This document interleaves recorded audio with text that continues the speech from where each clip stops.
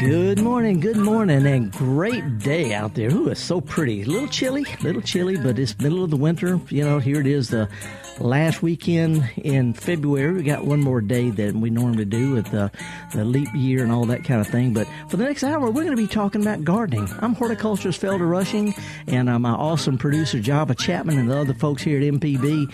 We like to open up this, what we call a garden party. It's not exactly how-to. There's a lot of how-to and what for and all that, but mostly it's what's going on in your garden. What can we do as a community to bring some fun and some joy and cheer and ease some of the loads? For the next hour or so, we're going to talk about, I've got a cheesy too. Yes, I do. And some really interesting events going on in the next little while. But for the next hour or so, we're going to just talk about it. Meanwhile, we're going to take a quick break and come back and get dirty. This is an MPB Think Radio podcast.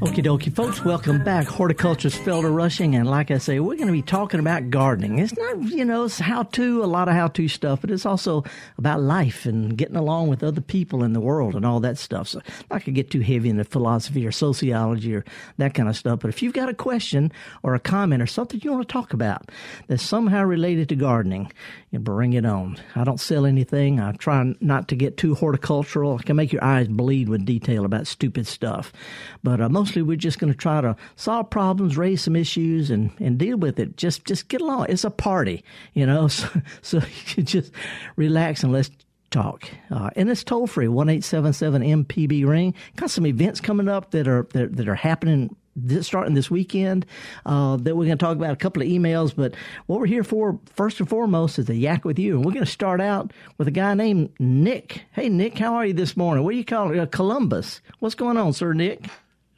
Hey, Felder, how are you today? So far, so good. Well, we got a little sunshine here. That's kind of unusual. Yeah, what is that blue stuff up in the sky? I'm confused. I'm wondering myself. I got a couple of questions for you. I've got a blackberry patch that I cultivate, and they are some of them. Most of them have a well. Not plywood, but leaved out. Yeah. And I know it's normally too early to put the nitrate down this early because we're still going to have plenty of cold weather. Yeah. Should I wait or should I go ahead and put nitrate on? Well, here's the deal. Nitrogen fertilizer, as you know, doesn't last very long, and it washes away pretty fast. And so I would wait a little bit till they really start growing. Right now, they're putting out growth from stored up energy from last year. So, if you put it out, we get a lot of rain. Someone's going to wash away before the roots really start, the new roots start growing and absorbing it. So I'd wait till, there's no rule of thumb. You can put out now, March, April, not that big a deal, even May. But the main thing is try not to push in with too much nitrogen, because then you'll have a lot more vine and maybe not quite as much fruit. So anyway, February, March, April, early May, that's my general rule of thumb. It's not specific like the scientist in me wants to do, but in general, I'd wait a little bit.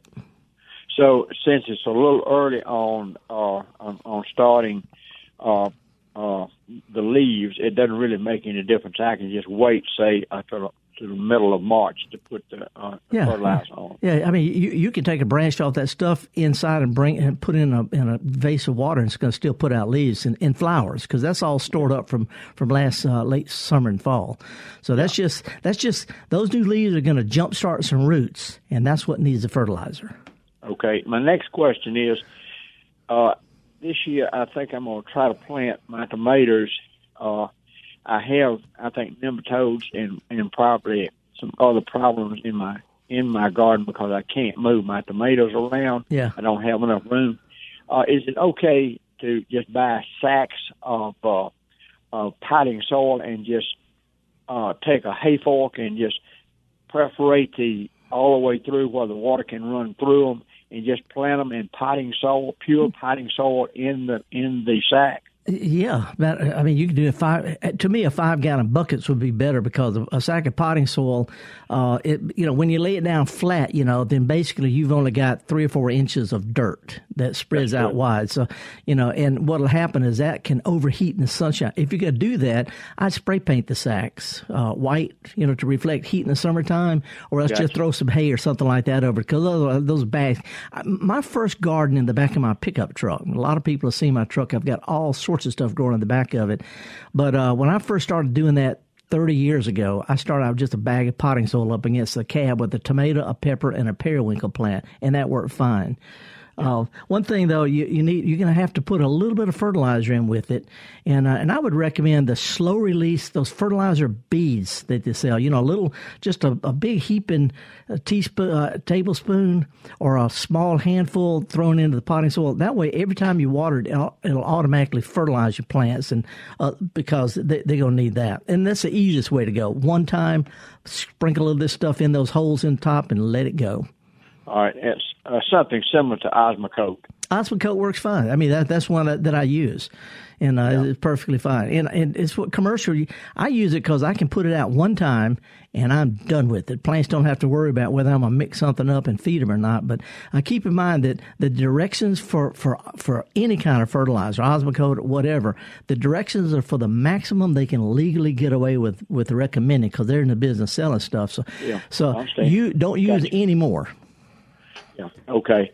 What about covering it up? I wasn't going to dig it and try to put the sacks below the ground level. What about covering them up with leaves? Yeah, that'd work fine. Like I say, when it gets hot here, those bags can overheat real quick in the sunshine. So either that or just spray paint them. Yeah. Okay. All right. Sounds good. And I really appreciate you. And I really enjoy your program every week. Nick, I appreciate. You're getting started early this morning. You need to go relax. That's what I'm doing, is relaxing. Thanks for your call, Nick. I appreciate it. See you later. There's a bunch of folks who have different kind of garden events, and there's a couple going on this weekend in particular that I want to talk about. If you're anywhere near the Gulf Coast or near Natchez, there's a couple of interesting things going on, and I'm gonna talk about those in a minute. So grab a pencil or piece of paper in case you want to jot them down. But meanwhile, let's go to Shannon and talk with Denise. Hi, Denise. Good morning. Hi, Phil. I'm glad to get to talk to you. Thanks. I just have 2 questions. I have a satsuma in about a 10 or 15 gallon pot in my sunroom, and it's loaded with blooms. Mm-hmm. How much can it stand? I don't want to lose my blooms. How much can it stand overnight temperature lows? Freezing. It doesn't want to freeze. If it's going to frost, I'd cover it up. But here's the deal. If you don't put it out, Denise, you're not going to have any satsumas because those flowers got to be pollinated by bees. Gotcha. Okay. See, so I drag, and I know it's not any fun. When I was a kid, my mother had this great big potted plant. I had to drag it in and out and in and out and in and out, and I didn't realize she was trying to build up my muscles, I guess, or patience or something. But those flowers, they don't. I would say if it's going to dip down into the mid 30s, I'd bring it in. But they can take 40, 45, no problem at all. Okay. Supposed to be 34 tonight, I guess. Yeah. Meanwhile, if you look on your window, there are bees and little small pollinating flies stuck to your window looking at those flowers, wishing they could get to them. Oh, okay. Well, I will get it out when it's above 34. Okay, remember, bend, don't lift. Yes, we drag. Drag, don't. What else you got, Denise? I have a garlic patch that's about 2 feet diameter, something that I moved out of a field. Uh-huh. And those garlic bulbs never have cloves on it. It's just one bulb. Is it edible garlic? Or it is. It is edible. Here's the deal.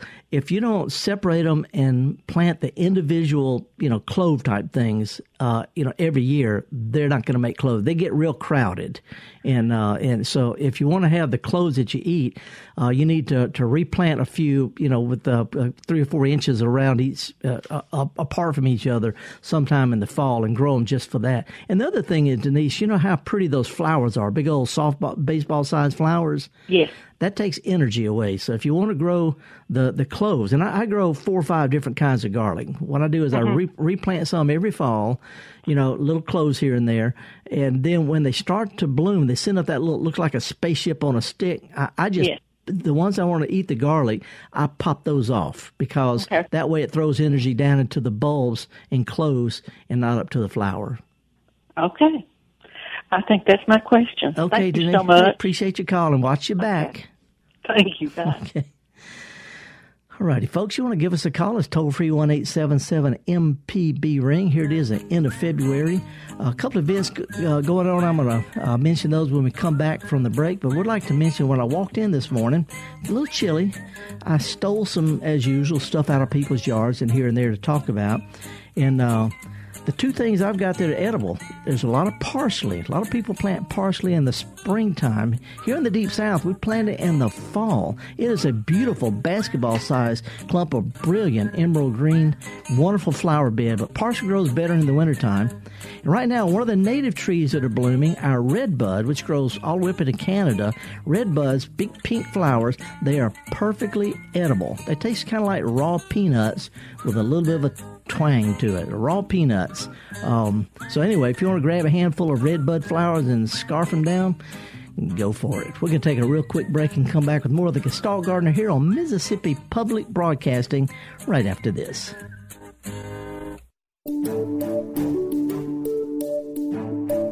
Hi, I'm Dr. Jimmy Stewart, Professor of Internal Medicine and Pediatrics at the University of Mississippi Medical Center. On the original Southern Remedy, we answer questions about all aspects of your health and share some of the latest medical information in the news. You can listen to the show on Wednesdays at 11 on MPB Think Radio, or you can subscribe to the podcast by searching for Southern Remedy on your preferred podcasting app.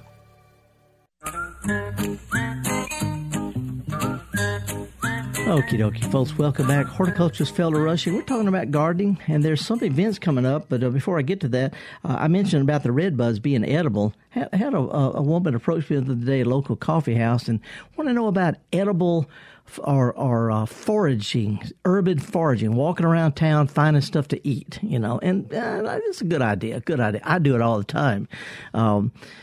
And there are a lot of things that people have in their landscape near the street that are perfectly edible. There's a church near me that has an incredible crabapple tree right out front, loaded with crab apples. They're the size of they're big and they're sweet, and nobody gets them. I mean, they enjoy the flowers in the spring and then forget about it. So every time I walk by, I get me a whole bunch of crab apples. It's called urban foraging, and there's a couple of things you want to keep in mind. One is keep off private property and all that, and also don't take everything you find if there's something you find to eat. But in general, what could you put in your yard near the street that people walking by can graze on? And I came up with a list of plants and things that are trees, shrubs that have a lot of edible fruit that are shareable. I'll give you one example. There's a shrub called Eleagnus. A lot of people plant Eleagnus as a big hedge to hide stuff. It gets the size of a half a school bus. Long, scraggly things. Not a pretty plant. Makes my hair look great. It's so scraggly. But right now, Eleagnus is loaded with little small fruits about the size of the end of my little finger, the last digit of my little finger, perfectly edible fruits. It flowers in the late fall, early winter, but it's loaded with perfectly edible fruit right now that we just don't think of it like that. Anyway, I came up with a list of plants that are suitable for urban foraging and also things that happen to look good in your yard. If you want a copy of that, shoot me an email, garden@mpbonline.org. Or better yet, check your local newspaper. The Mississippi Press Association runs a weekly column of mine in the dailies and the weekly newspapers around the state. And this coming week's going to be about foraging for food in the neighborhood. If you want a list of that stuff, though, shoot me an email, garden@mpbonline.org. It's stuff that looks good in your yard, and you can plant yourself. But if you put some by the street, who knows, you might help somebody like me wandering by. Meanwhile, let's slide down to Hattiesburg and talk with Chris. Morning, Chris. How are you, ma'am? I'm good. How are you this morning? So far, so good. I'm going to be in Hattiesburg in a couple of weeks. 3 weeks. I'm doing a class at UMC on March the 25th, 2:30 to 4:30 in the afternoon. Just saying. Awesome. What can I help you with? All right. I love being out in my yard, and I'm going with mostly native plants, perennials that don't need a lot of fussy care, drought tolerant, that kind of thing. One thing I'm not good at, and I don't take care of, is my grass in my yard. Yeah. And to be honest, I don't care if I have a lawn or not. Yeah, I'm with you. So I was looking for alternatives in my area to grass. I've heard clover in some parts. I've got moss growing in the shady areas, but I need something in the sunny areas that I can just sort of plant and forget about. Yeah. Well, I was raised with this kind of lawn. When I was a kid, I had to mow the lawn, and I just hated it. But we didn't really have much grass. We had a lot of kids, but we had clover and henbit and wild onions and garlic and dandelion and all these wonderful low-growing spring blooming wildflowers that some people call weeds. But basically, if you just had a mow what grows type of lawn, just, every couple of weeks, just mow whatever's out there, mow around the pretty stuff, that works. You don't have to have St. Augustine or centipede or Bermuda or zoysia to have a lawn. You can have a meadow lawn, and it's perfectly acceptable. But if you want to get rid of it entirely, you have to jump through a couple of hoops so the neighbors don't complain. You got to, make it look like you're doing it on purpose. And so that's deliberately planting small, low-growing stuff here and there for all year. Clover doesn't look like much in the summertime, so and dandelions are gone. So you have to sort of plan to have low-growing stuff all year, and that basically means leaving some of the grass there. So what I've done in my backyard, Chris, I have a little small area that used to be grass, and now it's a circle area. Right now it's full of daffodils and other spring blooming bulbs. It's got clover, it's got violets, it's got henbit, it's got, just things that other people call weeds. I've transplanted into this little area, and it is a beautiful little meadow. And when it's through, when it sort of burns out, I just cut it down, throw some mulch on top, and I'm done till next year. But anyway, you're going to need to have some low-growing things here and there for summertime and for fall, or else your neighbors are going to talk bad about you. It's possible to do it, though. And there's some ground covers that work really well. There's some vines, some low-growing shrubs. But best I can suggest, first of all, is encourage you. Say it's okay, but you're going to need to do something part of the year to live in town. Other thing, if you shoot me an email, I'll send you a list of some of the low-growing stuff that I use in my garden, which I don't have a lawnmower, and I've got areas that are wide open all year. So, there's a few things you can do, but you got to plan to make it look like you're doing it on purpose. All right, thank you. I didn't give you a lot of specific information there, but encouragement. We can do this. Okay, thank you. Okay, Chris, thanks for calling. Sometimes it's just a whole topic, a whole thing. We talk for an hour about that kind of thing. But it is okay, folks, to have a meadow lawn. Clover and henbit and dandelions and onions and the blue-eyed violet, bluettes and all of those things, they're okay, especially if you plant a few little daffodils here and there to give people the idea that you're doing this on purpose. It's okay. And get this, as soon as it's time to start mowing the grass in earnest, once you mow these things, they're gone. They're gone all summer long. So you can have an okay summer lawn and a fabulous winter and spring meadow in the same place by just mowing what grows and introducing a few other things here and there. So anyway, I encourage people to do that. If you don't have a perfectly manicured lawn, I can help you with that too. Give me a call, 1-877-MPB-RING. Now, let's go to Laurie in Brandon. Hey, Laurie, good morning. Morning. How are you? So far, so good. I'm sitting there eating. I've got some red buds stuck to the roof of my mouth between my teeth, the little red bud flowers, but I'm cheerful. Oh, I just check them out. Well, speaking of edibles, what about chickweed or sticky weed? I have a lot of that growing, weeding up my yard right now. I've heard it's edible. Now, wait, what kind of plant? Chickweed or chickweed. Chickweed is perfectly edible. Perfectly edible. It's not going to taste like arugula or something, but chickweed is perfect. It's a great edible, and I've got a lot. I pull it up by the hands full, but it's perfectly edible. Do you eat it raw, or do you eat it? I've never cooked it. I've munched on it a little bit. I hate to say this, but I'm a meat eater. I don't eat a lot of stuff like dandelions, for example. I know you can eat them, but I don't.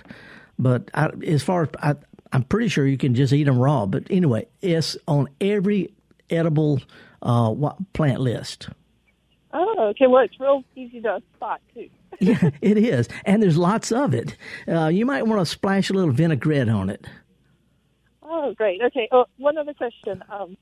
Do you know anything that if you have little free-range chickens in your yard, do you know anything that you can plant, like a little vegetable that you can plant that they would leave alone? Is that not possible? Did you say free? I just realized, Java, there's a button down here I can make the sound louder. I couldn't hear anything. I just found a button. Now you're loud and clear. You have free range. What? Chickens. They're going to eat everything. Chickweed. They like chickweed. Oh, okay. Chickweed. No, I was just saying that I have a little garden with a little fence around it, but sometimes they get over the fence. Yeah. Is there anything that's chicken-proof that I can plant that's like a vegetable-type plant? Nope. Okay. I mean, they're not gonna eat big stuff like tomatoes and peppers and stuff like that, but they root around and scratch around. Anything that's down low to the ground, they're gonna, if they don't eat it, they're gonna dig it up looking for something to eat. Yeah, okay. So have you ever heard of a chicken tractor? Yes. Yeah, a little Java. Have you heard of this, Java? You get a little cage, a box that's a cage, and you put chickens in it, and you move it, and they eat whatever's in there, and then you move it. It's sort of like you got to move the box down the row, and the chickens eat everything, including ticks, by the way. Anyway, Laura, there's not much they're not going to scratch up. If you put mulch, they're going to go right through that. Thank you. You know. Yeah. I just had vain hope. No, chickens are, that's just, when I think of chickens, I think of bare dirt, a lot of dust. Good luck on it, Laurie. Thanks. All righty. Now let's slide over to Ridgeland, Mississippi. Good morning, Hugh. Thank you for calling. Thank you. I sure enjoy your program. Thanks. What's up?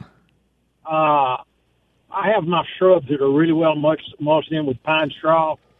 And wanted to fertilize them. Can I simply mulch on top of the pine straw or fertilize on top of the pine straw and let it go in, or do I need to pull the mulch stuff back? It'd be better. I mean, you could just throw it on top, but it'd be better if you could pull the stuff back. Here's the reason. The nitrogen in fertilizer dissolves and washes into the dirt. The phosphorus and potassium, the second, third number, they're very, very slow acting, and it would take a long time.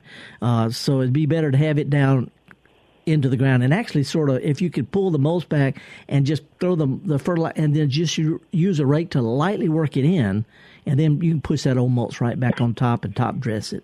But it'd be better to put the all-purpose fertilizer down on the ground. Okay, thank you very much. Okay, good luck on it. Okay, and before we take any other calls, I said we've got a lot of interesting things going on, and this weekend there's two things. One, at Bellagrath Gardens, down in the Mobile area, the Mobile Orchid Society is having the 43rd Orchid Show and Sale, starting today, tomorrow, and Sunday. The members are going to talk about their best orchids. They got some for sale, and they'll be glad to answer questions about how to grow these exotic plants. The plant sale is free. The show is free. So that's, again, Bellagrath Gardens, the Mobile Area Orchid Society. Also, the Natchez Literary Festival. I'm giving a presentation tomorrow, Saturday. It's going to start at 1 o'clock, and it's going to be at the Natchez Convention Center down by the river. It's free. There's going to be a Southern garden designer talking about our garden styles, but I'm going to have I'm putting together a kind of a fun program on diggers, determined independent gardeners, the plants and the way we sort of use plants to connect with each other, the community of gardeners and the glue that binds us together. It's plants and sharing techniques. It got a lot of fun pictures of some things. But anyway, it's going to start at 1 o'clock, Natchez Convention Center. It's free. Look forward to seeing some of y'all there. There's a couple of other things that are coming up, including next weekend, March the 8th, which is a Sunday, West Point Clay County Arts Council, Sunday, March the 8th. I'm going to give a presentation on garden art. I'm calling it The Good, the Bad, and the Unbelievable. It's free. It starts at 2 o'clock at the Louise Campbell Center for the Arts, downtown West Point. That's next Sunday, March the 8th. It's a free I can't even say it all. Anyway, it's a program on yard art. Okay, Java, I need to stop trying to read and just talk, right? Let's go to Attala County and talk to Preston. Hey, Preston, thanks for holding, man. Yeah, man, I've got some difficulty. I've talked to several different agencies on this stuff. I got some stuff growing in my yard, and I ain't figured out what it is. It's a bright green color after all this rain, and it has a yellow tint in it. It don't have any leaves on it or any leaves straws like grass or anything. So I took some up to the home extension office in Ontario County. They tested the stuff and said it was moss. But what I'm getting at, this stuff is putting off a fume or gases off of this stuff that will take your breath, burn your eyes, just like you had splashed Clorox or bleach on something. I've been putting up with this for going on 2 weeks. I've talked with these people, the way they told me, and I even talked with somebody who got with the Environmental Protection Agency. They can tell me what it is. Well, what can I do? Well, I'm just wanting to you what it might be or what I could use to kill it. They said it was moss from out there. If the folks at the extension office, if they're sure it was moss, then I without seeing it, I can't even guess. And I'm one of those kind of experts who won't guess if I don't know for sure. But without looking at it, man, I can't even begin. And I'm not trying to put you off. I'm being honest here. Anybody who says what it is without looking at it, I wouldn't trust them at all. So anyway, without looking at it or close-up picture or have somebody there give me a call and talk about it, I don't know what to say. And, there are a lot of different kind of mosses, a lot of different weird-shaped mosses. Some don't look like regular moss. Some look like little Christmas trees. But as far as them giving off some kind of, it might be the spore that they're sending out their spores right now. I just don't know. And it grows up on, I got a big Christmas steps in the back of my house, like this wooden bed house. And this stuff is coming through somehow. I'm not getting it, but it grows up on them Christmas steps back there. Preston, without seeing a picture of it, I can't help you. I can't help you at all. So anyway, either you or get somebody to send me a really good close-up picture. Let's take it from there. All right, sir. I appreciate it so very much. Okay. Meanwhile, hold your nose when you're out mowing. Whew. Oh boy. Community folks, that's what we are. And if anybody knows what he's talking about, let me know, because I'm curious about it. If I don't know something, I want to find out. I get emails all the time from people wanting to know what's this or what can I do, and I don't know. But I'd be glad to find out when my curiosity gets up. Anyway, I'm horticulturist Felder Rushing. I want to appreciate all the folks who are listening by way of podcasts from all over the country and beyond. This is a southern thing, but it's all green side up. That's what it's about. Well, we're going to take a quick break. I got an earworm for you, a tune that will irritate you for the rest of the day. And then we're going to come back with more of your calls and a few more announcements and a couple of emails right after this. Again, the folks here at MPB, Mississippi Public Broadcasting, we're glad you joined us today.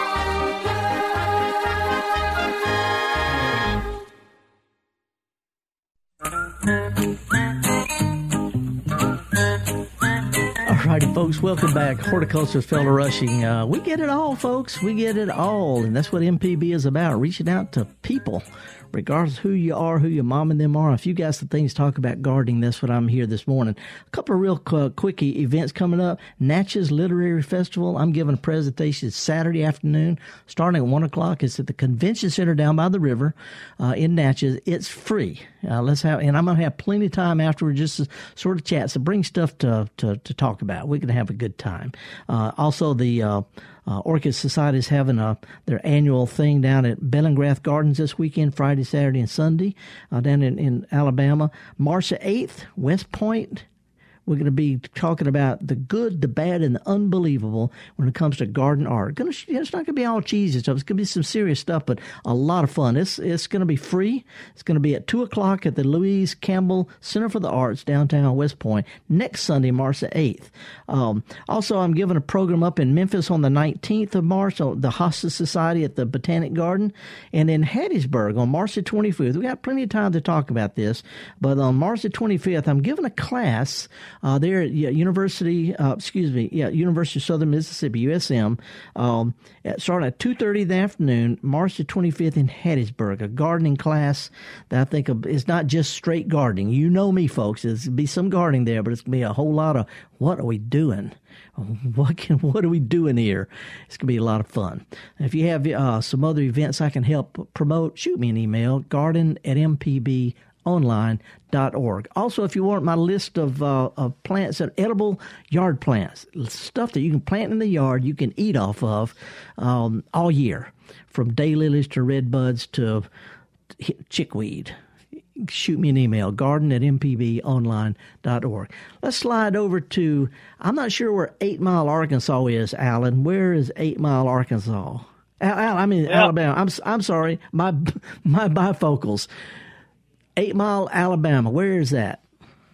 It's right there between Pritchard and Sims. Is it 4 miles from either one?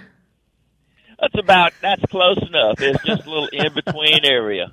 Well, what's going on? What can I help you with today? Well, my yard is actually over there in the north end of Grand Bay. They call it Union Church area. Uh-huh. And it's basically just farm property, but of course our yard is like a couple of acres big. And it's broke. Of course, that's just our yard where our dogs and us kind of knock around and everything. And I got so many stickers and weeds, it's about as more weeds than it is grass. Yeah. And, of course, I keep it cut down really close because it's our yard. Yeah. So I'm fixing to do some weed extermination without killing the grass. And I've got these agricultural sprayers, and what I'm going to do is going to throw my 25-gallon agricultural sprayer in the back of my little Tacoma truck, and I'm going to go around and start killing the weeds without killing the grass. And so what I've got is I've got about the better part of a gallon of Remedy Ultra, and I can read what the regular directions are, making about 1 to 1.5%. But I'm just using it in a yard. It's just regular, whatever kind of mixed up grass we've got in the world. Yeah. So this Remedy Ultra is kind of expensive as those things go. Yeah. I'm just going to put it in a 25-gallon sprayer. I know that I could put 1 cup of surfactant in there with 25 gallons. Yeah. I kind of will shortcut sometime and just use ammonia. I'm not too sure how much to use, but I can do that. Oh. So my question is about, I use this remedy around the yard, around my house and everything. I know to spray it only on what I want to kill. So how much do you think just in a 25-gallon sprayer? Okay. First of all, I'm real bad at math, so I can't answer that question directly. I'm not good at math, but I will say this. Whatever you mix it up according to directions, depending on how fast or slow you drive, is going to concentrate it more or less. See, so it's not so much how much per gallon, it's how much over a certain area. And I don't know what Remedy is. I don't know what the active ingredient is, but I will tell you this. It's kind of late to spray your weeds because they're starting to get big. They're starting to flower. They're harder to kill than they would have been back in late December or January, first part of this month. They're easy to kill when they're small. But right now, this warm weather, your grass is starting to green up, and it can be killed by herbicides during the little spring green up period. the little what we call spring transition in the turf world. The grass, as it starts to green up in late February and March, it's more susceptible to weed killers that it can tolerate back in the dead of winter or in the summertime. So the grass is in a tender little stage, and the weeds are hard to kill. But the bigger issue, so I really can't answer that without knowing what the active ingredient in that stuff is. That's okay. Here's the deal, though. You're mowing close is a reason you got weeds and not grass. You can kill every weed out there, Alan. Every weed out there, you're not going to have any grass because grass needs to be mowed high. That's where it gets its energy. So when you cut it close, that weakens the grass. It makes weeds easy. So when you say stickers, I'm already thinking, I already knew you cut too close because you only have stickers in grass that cut too close. So what I would do is I'd raise your mower up, unless you're playing soccer out there, football, or rolling around with the dogs and the stuff like that. I would mow on the high side. You'd have better quality grass. Killing weeds ain't going to help if you don't have grass in its place because more weeds are going to come back quicker. So anyway, long story short, I'd make a note to spray next December, January. I'd think twice about spraying right now because it takes more spraying likely to kill your grass. And this summer, concentrate on getting your grass thicker. And stickers tell me thin lawn, which tells me mowing too close. And it's sort of a fact of life there. I was raised with this kind of stuff. And the more I learn about turf management, the more I realize mowing high is the number one key to keeping weeds under control. Well, if I can talk my wife into that, I'll do it. Well, I'm looking at it from your grass's point of view. Now, anyway, if you can shoot me an email, I will do some quick research and find out. First of all, is that stuff safe to use on turf grasses? But the main thing, if you're going to go ahead and spray real light, just in case it ain't good for your grass. Okay, I'll do it. Okay, sorry, Alan. No problem. Thank you. Sometimes I don't know what to say sometimes. Weeds are a symptom of a thin lawn. That's a fact. The number 1, 2, and 3 main controls for weeds have nothing to do with weed killers. And if you've got weeds and you spray them and you don't have thick grass behind it, more weeds are going to come back quickly from seeds because your grass is too thin. Those are bottom line stuff, just bottom line. Anyway, I hate to sound negative because I don't know. As far as stickers, my best recommendation right now is put on some flip-flops and don't worry about it. Let's go down to Fairhope, Alabama. Hey, Cynthia, what's going on your side of the bay? Hey, Felder. Hey, I'd be interested in Alan's little Tacoma truck when he gets done with it. All y'all good old boys like those big bruisers. I'm looking for a little truck. But anyway, I have a couple quick questions. On mature azaleas and camellias, there is some gray growth. It looks kind of like lichens. Yeah, it is lichens. And I read that lichens don't kill your plants, but it's killing those sections of the plants that it's on. Nope. Not true. Lichens grow on rocks and tombstones and bridge rails. They grow on dead stuff. They grow on anything that's moving slowly. So when you have a lot of lichens on a plant, that tells me the plant's, shall we say, unthrifty. It needs to be fertilized or pruned or something, because as the trunks and limbs get bigger in diameter, it shucks the worst of the lichens off. So lichens are a symptom, not the problem. And that's absolutely, I love lichens. I take pictures of lichens, but they don't hurt plants at all. They're the symptom. Your plants need some help.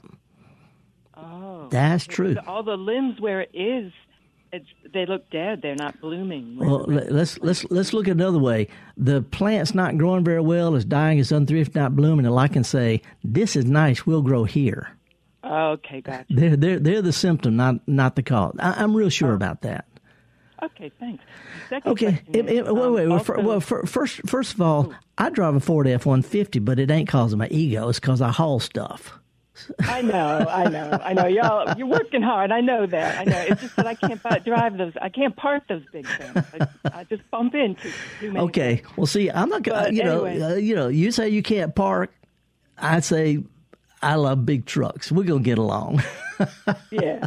Anyway, what's your other Yeah, I drive a Ranger right now, but it's getting old. There you go.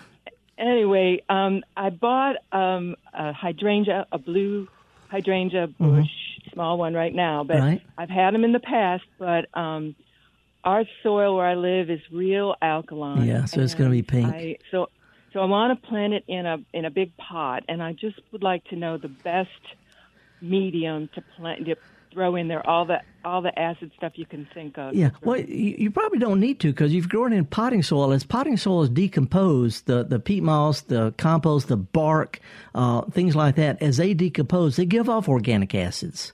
See, so that's all it takes.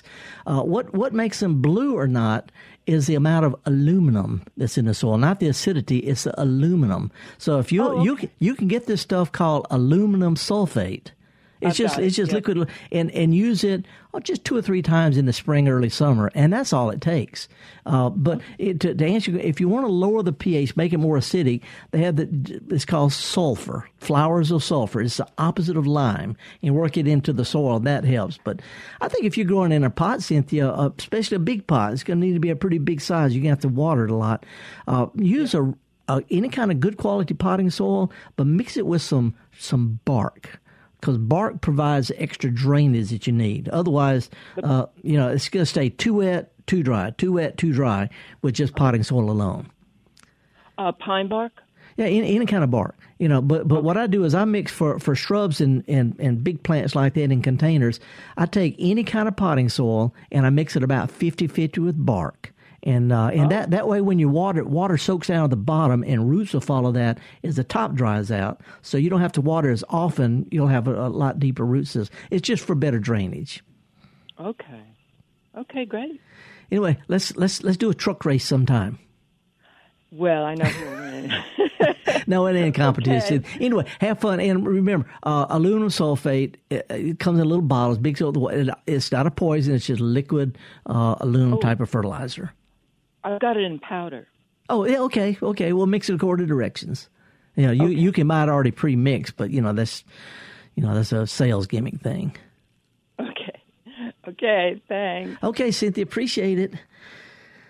Yeah, let's take a real quick break. We've got calls from Mobile, from Oxford, got calls from top to bottom all over. Again, folks, want to remind, if down in Bellingrath Gardens in Theodore, Alabama, it's on the west side of Mobile a little way. Beautiful garden this time of year. They're having a free plant sale and orchid show this weekend. Natchez, downtown Natchez, beautiful weather. It's going to be kind of cool in the morning, but I'm giving a presentation at 1 o'clock at the Natchez Convention Center down by the river, and it's going to be fun about gardens. It's going to be about diggers, determined independent gardeners. It'll be real relaxed, and it's free.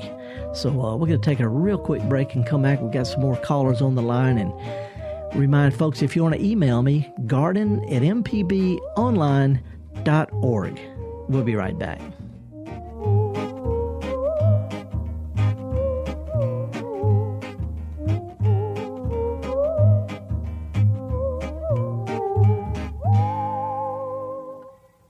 Get your MPB car tag anytime. It doesn't even have to be up for renewal. Simply go to your county office to sign up.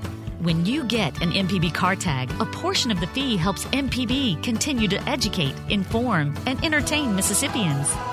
For details, visit mpbonline.org/car tag. We'll see you on the road.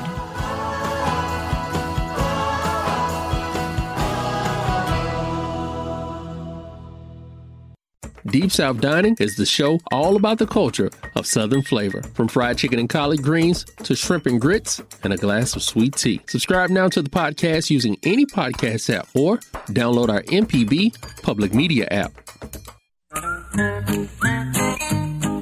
All right, folks, welcome back. I hope y'all know I was just teasing her about that pickup truck thing, but she started. She said, you guys in your big pickup truck. Okay, whatever. I also drive a little Jeep. Anyway, we're going to go down to Mobile, Alabama, and talk with William. Hey, William, thanks, man. What's up?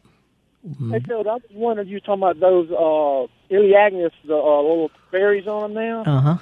And so I was wondering, I want to grow me some more because I have a row of Iliagnus, and I have one that's variegated, but they all are just full of them berries, like you say. So if I want to grow more, do I take them berries off and plant them, or do I grow another one by making cuttings? Go from cuttings, because cutting is going to save you a year or two.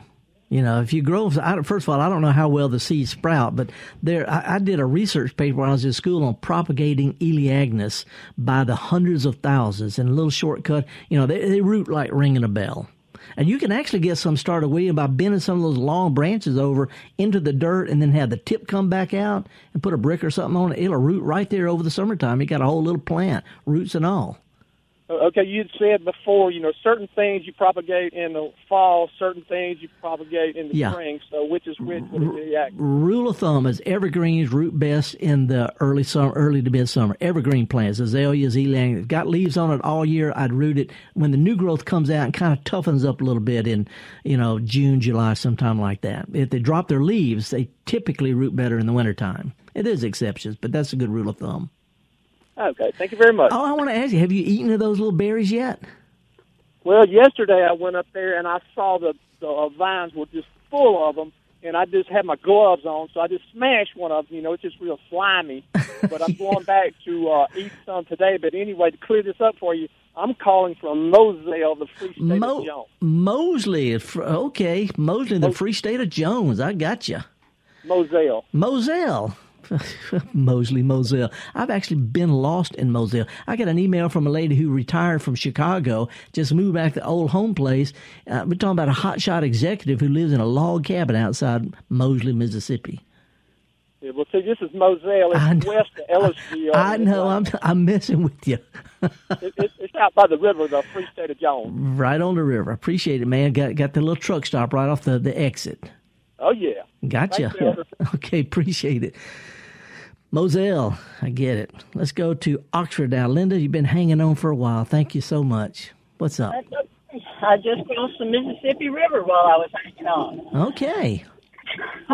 I wanted to put in a plug for daylilies as edibles for folks to share along people's paths because they're so good, particularly this time of year.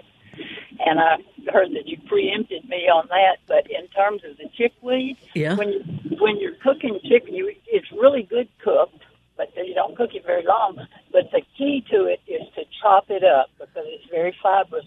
Think of it like celery. I got you, but just cook it down a little bit, sort of like you would lettuce or something.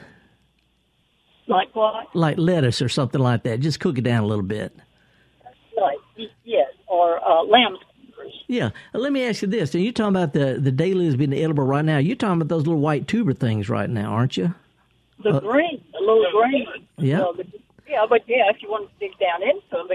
But, the greens, as they come up, they're edible at any stage. Yeah. A lot of people don't realize that daylilies were cultivated for over 3,000 years for food. And I've actually given cooking demonstrations where I cook the buds of those the old. And it's been my experience that the yellow and orange ones taste better. The real pretty, fancy, darker colored hybrids, they have a funny little aftertaste. But I've eaten the buds raw, stir fried, in soups. Any way you can eat broccoli, you can eat daylily buds and flowers. Oh, yeah, and it didn't age from the buds and the dried flowers even. Put in, Oh, yeah, I'm a big advocate of those. Well, yeah, a lot of people, I give talk to daily societies around, and I tell people they don't like the orange thing because it can't be hybridized. It's a mule. They just don't like it. I said, look, if you can't beat it, eat it. Yeah, I'm convinced that's why you find so many around those sites. But on chickweed, chop it up, cook it down a little bit. Do you put anything in it to spice it up? Because it doesn't have much of a flavor. If you're a meat eater, everybody would put a little bacon in it. But, like collards. It's I got you. Appreciate it, Linda. Hands on the wheel. Thanks for your call. Yeah, she crossed Mississippi talking about eating stuff out of the yard. Let's go to talk to Mike up in Memphis. Hey, Mike, how are you, sir? Good, and you, Felder? Doing pretty good. I'm giving a couple of talks in Memphis. One's going to be at the Memphis Master Gardeners. They got a big thing going out at Agri Center at the Red Barn. That's going to be March the 28th. But I'm doing a thing for the Hospice Society at 7 o'clock on March the 19th at the Botanic Garden. Hope to see you there. Okay. I know them both well. What's going on? Hey, orchids. How long do those things bloom? Well, it's really funny because an orchid flower can last for weeks. I mean, I've seen it, and a lot of people kind of almost freak out about it because they don't, it depends on the species, of course. But when they bloom, those flowers can last a long time, weeks. Man, I gave a friend some for Christmas, and they're still blooming. Yeah. Inside, and she just puts an ice cube on them every day. Yeah, she had How long is that going to go on? I don't. It depends on. I can't say. But when they start blooming, they bloom for weeks and weeks, and that's What do you most do accurate. with them after that? What do you do with them after that? It depends entirely on the type of orchid. Sometimes you leave the stem, it'll bloom back there. Sometimes you snip it off. So with that, orchids, there's so many different kinds that I can't keep them straight. I'd have to know what kind it is. They vary by variety. Yeah, by species. Yeah, orchid is one of the biggest plant families on Earth, and there's a lot of variation. So it really depends on the type of orchid, whether you cut this flower stem off or leave it, or that kind of thing. I can't get more specific. All right. One last. I know you're running out of time, but when they stop blooming, just cut that stem off. It depends. And will it come back the next year? It depends on the type. Sometimes you leave the stem and it'll bloom on that stem again. See, that's what I'm saying. I don't know. Okay. Yeah, there's too many different. If you could have her send me a picture of the flower, we can find out what kind of orchid it is. Then we can get we can crank right down on it then. But there's just too much variety. I got one quick question for you. Are those green onions in the yard edible? They are, as long as they hadn't been sprayed. Okay. Do you eat the little bulbs off the bottom, or you eat the top like chives? Either way, that's all it is. It's just an onion. That's all it is. A little bitty onion. All right, man. All right, appreciate it. Okay, appreciate it. Okay, got Billy from Benton. We're going to have to, sorry, we're out of time, Billy. If you either call back next week or shoot me an email, garden@mpbonline.org. But just, me and Mike were talking about eating stuff out in the yard and orchids and stuff. Got some really interesting calls today. Some interesting calls. Hope to see some of y'all at Natchez, 1 o'clock at the Convention Center on Saturday. It's free. We have a lot of fun starting at 1 o'clock. And, if you've got some things I can help promote, shoot me an email at garden@mpbonline.org. Meanwhile, me and Java and Kevin Farrell and all the folks here at MPB, we're going to take a week off. I'm going to take a week off. They got other stuff to do. They have real jobs up here. But anyway, going to enjoy my trip down to Natchez. Going to look for some pretty wildflowers to share with y'all. But meanwhile, if you get a chance to take a kid to a garden center, have them pick out some little thing they can plant in a pot. Maybe an oregano, maybe a parsley, maybe a rosemary, something that they can cook with. Show them how to do what we do best, and that's get dirty. It's not about growing stuff. It's about growing society and community. That's what we're going to talk about. And you can't do that any better than by sharing plants.